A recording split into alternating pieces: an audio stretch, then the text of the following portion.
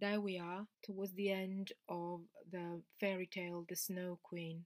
And this is the sixth story and it's called The Lap Woman and the Finn Woman. And there's only one more story to the end. Gerda and the reindeer continue the journey. Gerda is getting closer to the Snow Queen's land and her castle where Kay is, asking for help from the Lap woman and then the Finn woman, but what she gets is really just some talk from the Finn woman, which tells her to just be confident and believe in her own heart. I suppose I find it quite hard to believe in myself, to have like self-confidence, to continue on my journey, continue doing my work, which I really enjoy. But sometimes it's like really hard to get the motivation and to carry on. Anyway, I just wanted to say that before Christmas I was in this play. I mean, it's my own one-woman show that I wrote and I performed. It was directed by Tony Hickson and also had voiceovers by Natasha Ann Kelleher. It's called Salamander. It's a one-woman show and it's partly based on the fairy tale The Woman with No Hands. There is a recording of this fairy tale on the podcast, the full fairy tale. Anyway, my play is set in between two worlds, an urban setting with nosy neighbours and social media, also a dark fairy tale landscape where demons, a pear tree, and a mirror live. It tells the story of a woman who is sold to a man by her parents who are in debt. She finds herself trapped in a scary, toxic relationship as she's hidden away, controlled, and moved from place to place in a van. This piece explores themes of human trafficking, violence against women, as well as a woman's quest to find her freedom and inner strength. I enjoyed working at the cockpit.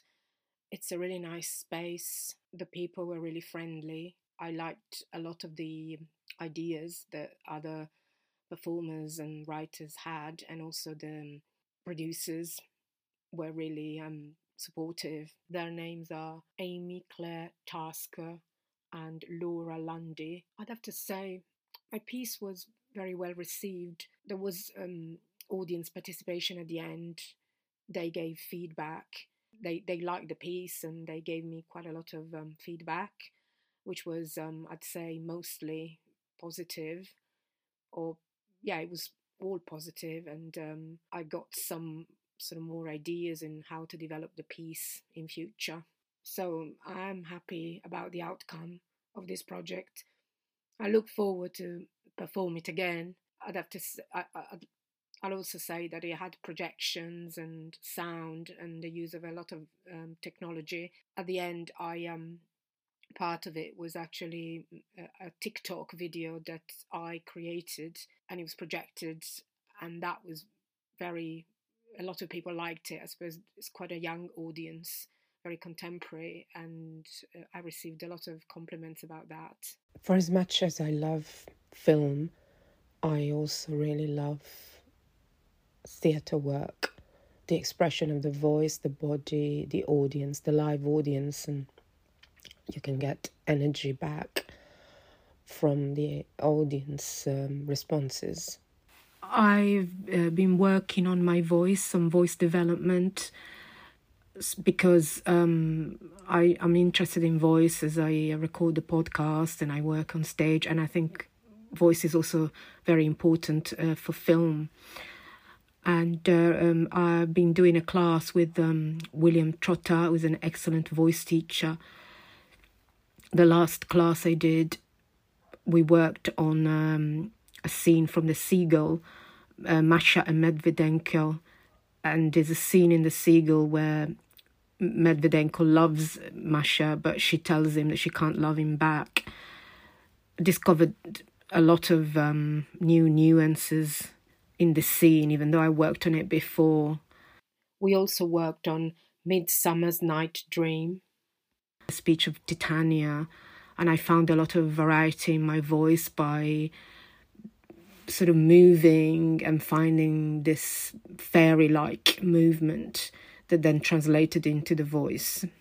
Talking about voice, I continue my Buddhism practice the Lotus Sutra, Nichiren Buddhism, and where we chant for our desires and we use our voice.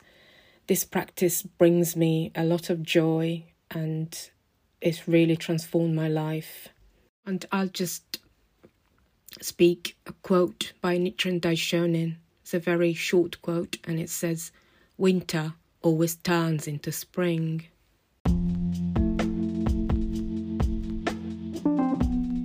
Sixth story, the Lap woman and the Finn woman. They stopped in front of the little hut. The roof of it almost touched the ground, and the doorway was so low that the family had to lie on their stomachs to crawl in it or out of it. No one was at home except an old Lap woman who was cooking fish over a whale oil lamp. The reindeer told her Gerda's whole story. Besides, Gerda was so cold that she couldn't say a thing. "Oh, you poor creatures," the Lap woman said. "You've still got such a long way to go. Why, you will have to travel hundreds of miles into the Finnmark, for it's there that the Snow Queen is taking a country vacation and burning her blue fireworks every evening. I'll jot down a message on a dried cold fish, for I haven't any paper. I want you to take it to the Finn woman who lives up there. She will be able to tell you more about it than I can." The Lap woman wrote a few words on a dried codfish, told Gerda to take care of it, and tied her again on the back of the reindeer. Off he ran, and at last they came to the Finnmark and knocked at the Finn woman's chimney, for she hadn't a door. She was small and terribly dowdy. The woman read what was written on the codfish. She read it 3 times, and when she knew it by heart, she put the fish into the kettle of soup, but they might as well eat it. She never wasted anything. The reindeer told the Finn woman Gerda's story, and the Finn woman winked a knowing eye, but she wouldn't say anything. The reindeer asked the Finn woman to make a magic drink for Gerda so that she could be as strong as 12 strong men. She may overpower the Snow Queen. 12 strong men? The Finn woman sniffed. Much good that would be. She went to the shelf, took down a big rolled up skin and unrolled it. On this skin, strange characters were written, and the Finn woman read them until the sweat rolled down her forehead. The reindeer again begged her to help Gerda, and little Gerda looked at her with such tearful, imploring eyes that the woman began winking again. She took the reindeer aside in a corner and whispered to him, "Little Kay is indeed with the Snow Queen, and everything there is just as it suits him fine. He thinks it is the best place in all the world, but that's because he has a splinter of glass in his heart, a small piece of it in his eye. Unless these can be gotten out, he will never be human again, and the Snow Queen will hold him in her power. No power that I could give